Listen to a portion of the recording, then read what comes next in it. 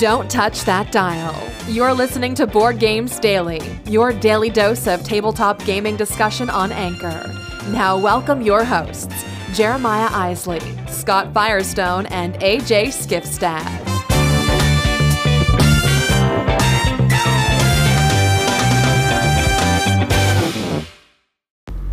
Hey there, everybody. Welcome back to Board Games Daily. We've got a lot of good stuff coming at you today. We're going to do our Topic Tuesday on Wednesday. That's today.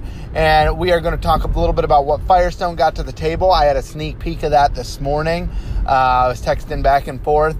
And so there's going to be a lot of cool new information coming at you about some new games that were hitting his table. And I'm excited to hear about all the details of those games. So stay tuned. We got our topic coming up. And then we're going to hear from Firestone about his game night. That's it for now.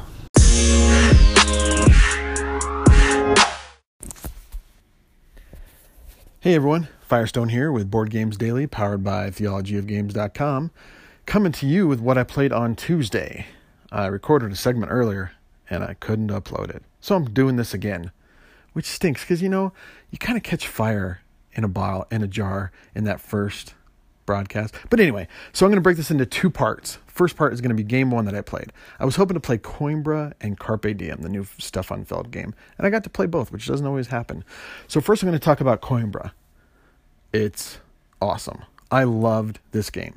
It has a super boring theme. You're trying to influence people in a court, in a city, and it's dumb, stupid theme. But the gameplay, the artwork, the aesthetic just elevates it and makes the theme inconsequential. It's so fun. So what it is it's a cool kind of dice worker placement game. So there are various colored dice that you will roll every turn. And then in turn order, you're going to basically take one of these dice and put it in one of three tiers of a city. Each tier has four people to the left of it. And you're going to be trying to influence one of those four people. And the number on the die determines who goes first. So if I put a 6 down, I'm guaranteed to get first pick. If I put a 5 down, someone else could put a 6 down and they would pick before me. If someone else puts a 5 down after I do, they have to go after me. So it's the first one in with a number.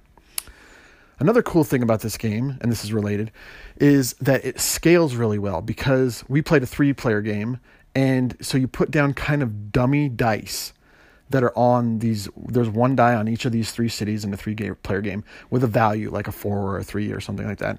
And so you have to take that into account. So you go, I can't put a 4 there. I'll go after the dummy player, and the dummy player automatically takes the highest valued person.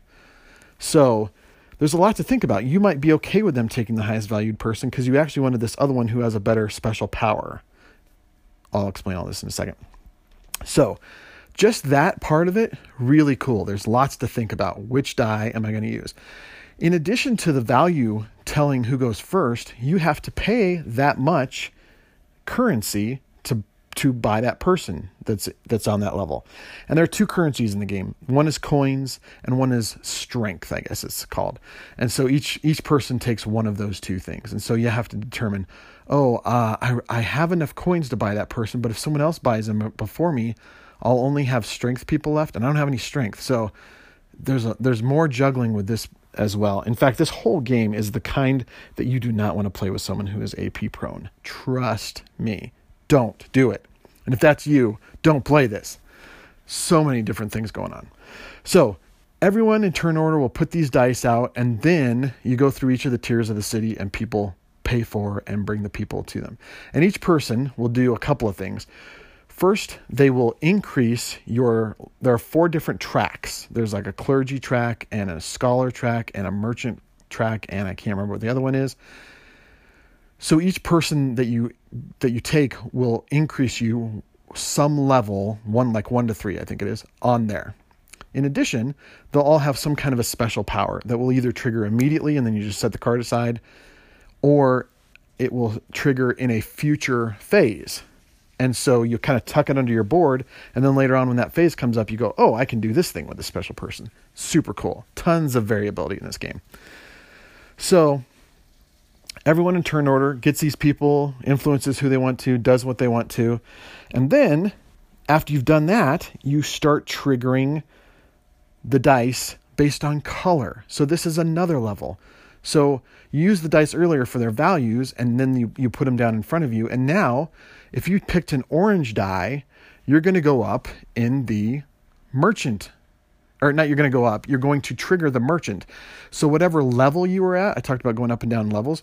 Now you're going to get some money from the merchants, or you're going to be able to travel in the clergy. And there's like a travel board that your little guy goes around and gets bonuses, or you're going to get straight victory points from the scholars. So you're taking these dice and you need them for the value. You might need them for the color. It's so cool. And then there's one more level where at the end of the turn, you can fund these voyages that are at the bottom that will give you various bonuses based on how well you've done by the end of the game. This game was great. The gameplay was superb. So many things to think about. Many moving parts. Don't play with this with AP-prone people. The theme, like I said, is kind of boring, but the artwork is so great. It's vibrant. It has these bright colors, and it just works. It's so good. Coinbro was awesome. So you'll have to stay tuned to hear what I thought about Carpe Diem, the latest Feld. Stay tuned. Bye. Hey folks, Firestone here with Board Games Daily, powered by theologyofgames.com. This is part 2 of my game night recap. So I talked about Coimbra earlier, and now I'm going to talk about Carpe Diem, which is the latest Stefan Feld game. And I'm a big Stefan Feld fan.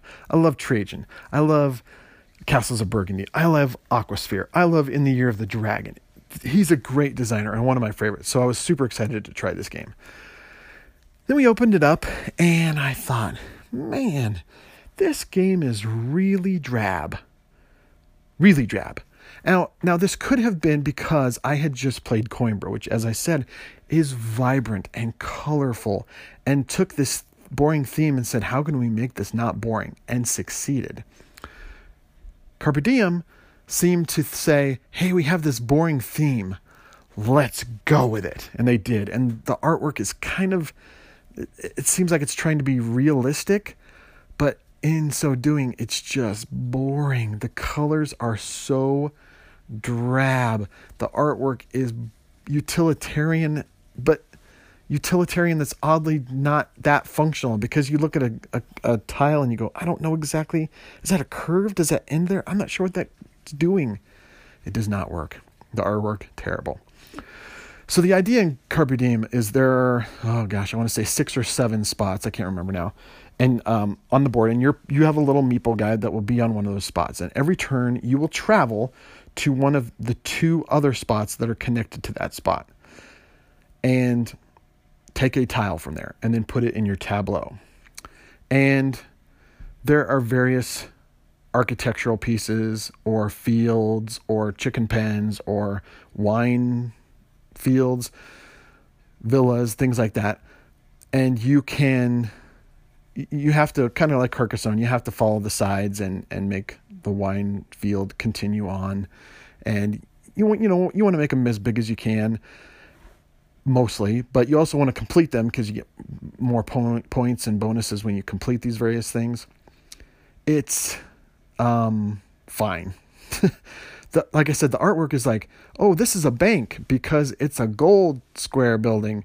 Oh, and this is a Senate building or something because it's gray and looks just like the bank, but it's gray. It's hilariously terrible artwork in this. So you're moving around the board, and you can get to various spots, but sometimes it takes a couple of moves to get there because each spot only goes to 2 other ones. So you might have to move over here in order to go over here in order to get to the actual spot that you really want. And of course, the thing is, that tile might not be there when you get there because every turn people are taking tiles, and so diminishing returns, you get to a spot and you have fewer choices. So the choices become less interesting as the turn progresses. There are 4 turns in the game, and at the end, you're just scoring various bonuses, and at the end of each turn, you're scoring 2 scoring cards that come out that will be completely different every game, but again, are just kind of mostly boring. it gives this illusion of replayability and variability, but it's not like you're ever going to be like, oh, remember that game last time where we needed chickens and grapes? Oh, that was crazy. No, it's all just variations on the same thing. It's so boring. Just, it's bland. The theme is bland. The artwork is bland. The gameplay is bland.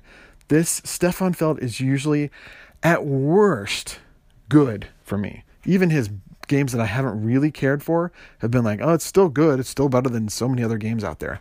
This game was a stinker. I cannot recommend Carpe Diem. Even if you love Feld, I love Feld. Even if you love boring themes and are okay with it, it's not interesting. It's not fun. It's not beautiful. It's not a good game. Do not seize this day. We'll talk to you later. Thanks for listening. Bye.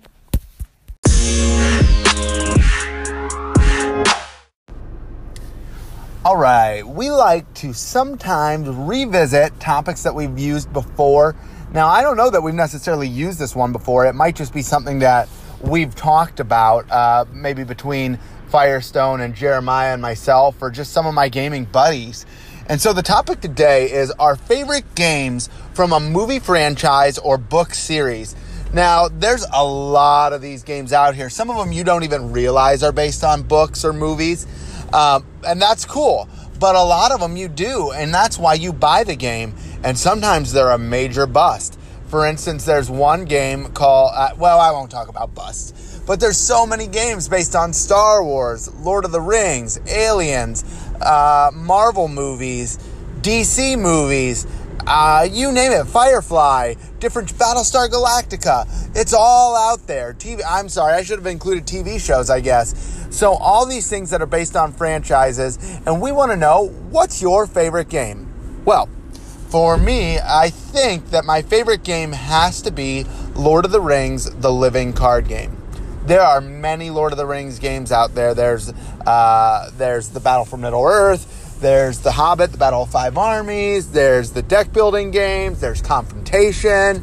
That's just to name a few. And there's more. But my favorite is probably Lord of the Rings, the living card game. This is not necessarily based on the movies. It doesn't use the movie artwork like the trading card game did, or where it used the still shots. It uses artwork that somebody actually draws and creates, and the artwork is beautiful. I absolutely love it. The colors are very vivid on the cards, and I like that they go more in depth than the movies actually do. You'll have characters that enter the game that aren't from the movie series, but are definitely from the book series if you're familiar with the books. And it's a cooperative game, which I also really enjoy. I love cooperative games. Absolutely love them. Sometimes more than competitive games. And so I love the fact that it's cooperative. I love the fact that everybody has their own deck and that they can customize it. And you can add different characters that you want to add. You don't have to add them as a group. You don't just get pitted against one another like you do in the Star Wars card game. And you have the cards that your deck has. Even though, yes, you can customize those. I mean, basically you have a kind of a starting deck that you have to work with. But as you play Lord of the Rings, it gets super customizable as you go through it, and you open up new characters with each pack of cards. And so I love that you can add different characters to the game. I love that the cards that are coming at you from the encounter deck change for every scenario, and they've got their little mark on the bottom that tells you what kind of threat they are, so you know what to add to the deck.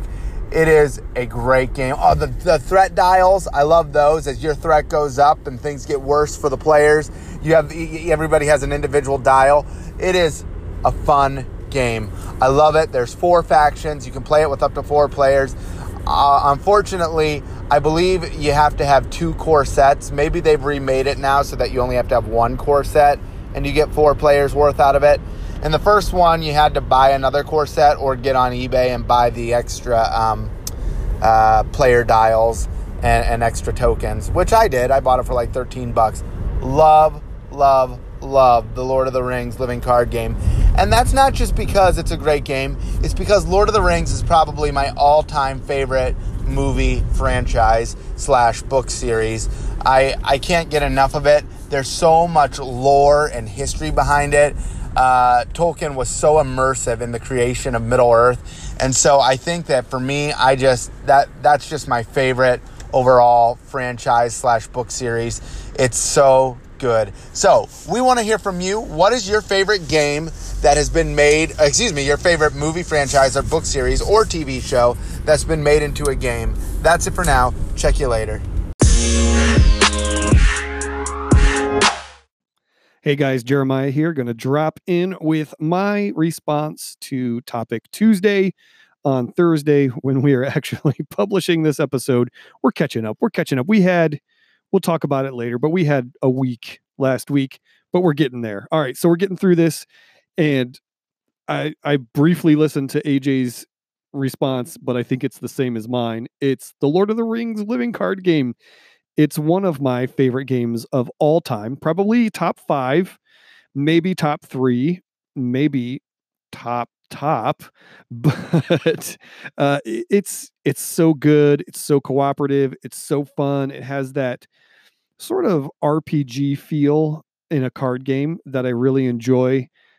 Again, like I said, it's cooperative, so me and my buddies have had a really good time playing this game over the years. It's been a while since it's actually hit the table, which I need to alleviate that issue. But this has just been a solid go-to game for so long. It's been so great. The only complaint that I would have with it is that it is a bit of a money sink because you know all those campaign decks come out, those adventure packs, all that stuff. It can be a little pricey and wear on the wallet, if you will.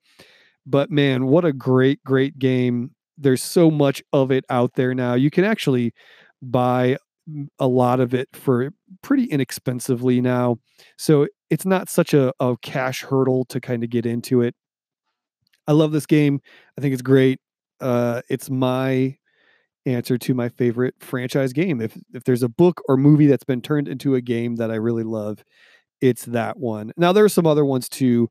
Obviously, Star Wars, there's a lot of great games. X-Wing miniatures, Imperial Assault. There's really some solid games in the Star Wars universe that if you are a Star Wars fan, you will enjoy.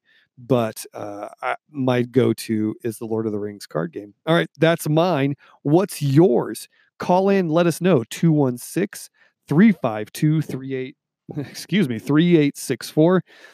Let us know what you think is the best franchise that's been turned into a game, and we'll play it on the air. We'll let you know. Or if you're listening on Anchor, you could just use that voice message feature, which is super groovy.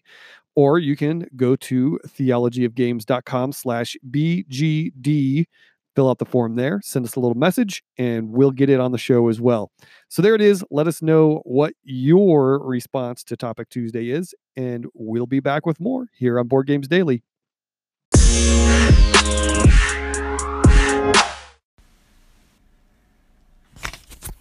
Hey everyone, Firestone here with Board Games Daily, powered by theologyofgames.com, coming to you with Topic Tuesday on Thursday. As Jeremiah said, we're trying to catch up. So for me, I'm going to give a different answer than AJ and Jeremiah gave. They gave the same game, and just to be different, it would probably be my game as well. I love Lord of the Rings, the living card game. But just to be different, just to give you guys something different to listen to, I'm going to say, for my favorite franchise, I'm going to go with a book, which I guess they did too.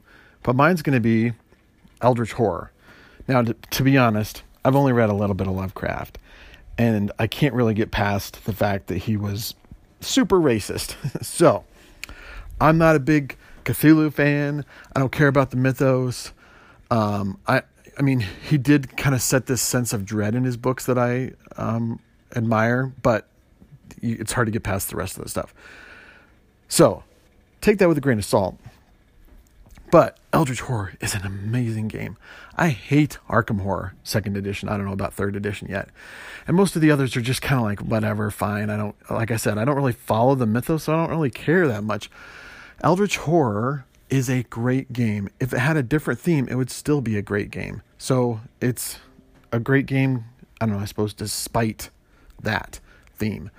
But It's a cooperative game where everyone has special powers and you're running across the globe trying to fight monsters, close gates, and keep terrible things from happening to the group. And it is so evocative and fun and exciting, and just the cards are awesome. They have different powers on them. So you might get cursed, and there are like 4 or 5 different types of curses. So you get a curse card, and then something in the game might trigger it and makes you flip it over. And my curse card could be different than your curse card. So great. So my answer is Eldritch Horror, even though I could have said things like Lord of the Rings. I could have said things like Star Wars Rebellion. I could have said things like, I don't know what else is out there that's good. Anyway, my answer is Eldritch Horror. What's your answer? Let us know. Thanks for listening. Talk to you later. Bye. Thanks for joining us today. Board Games Daily is powered by theologyofgames.com. Don't forget to head over to theologyofgames.com to check out all we have to offer, including written reviews, our YouTube channel, and 2 other podcasts. If you enjoyed this show, don't forget to subscribe, rate, and review us on iTunes, Google Play, or wherever you're listening. Thanks for listening, and go put a game on the table.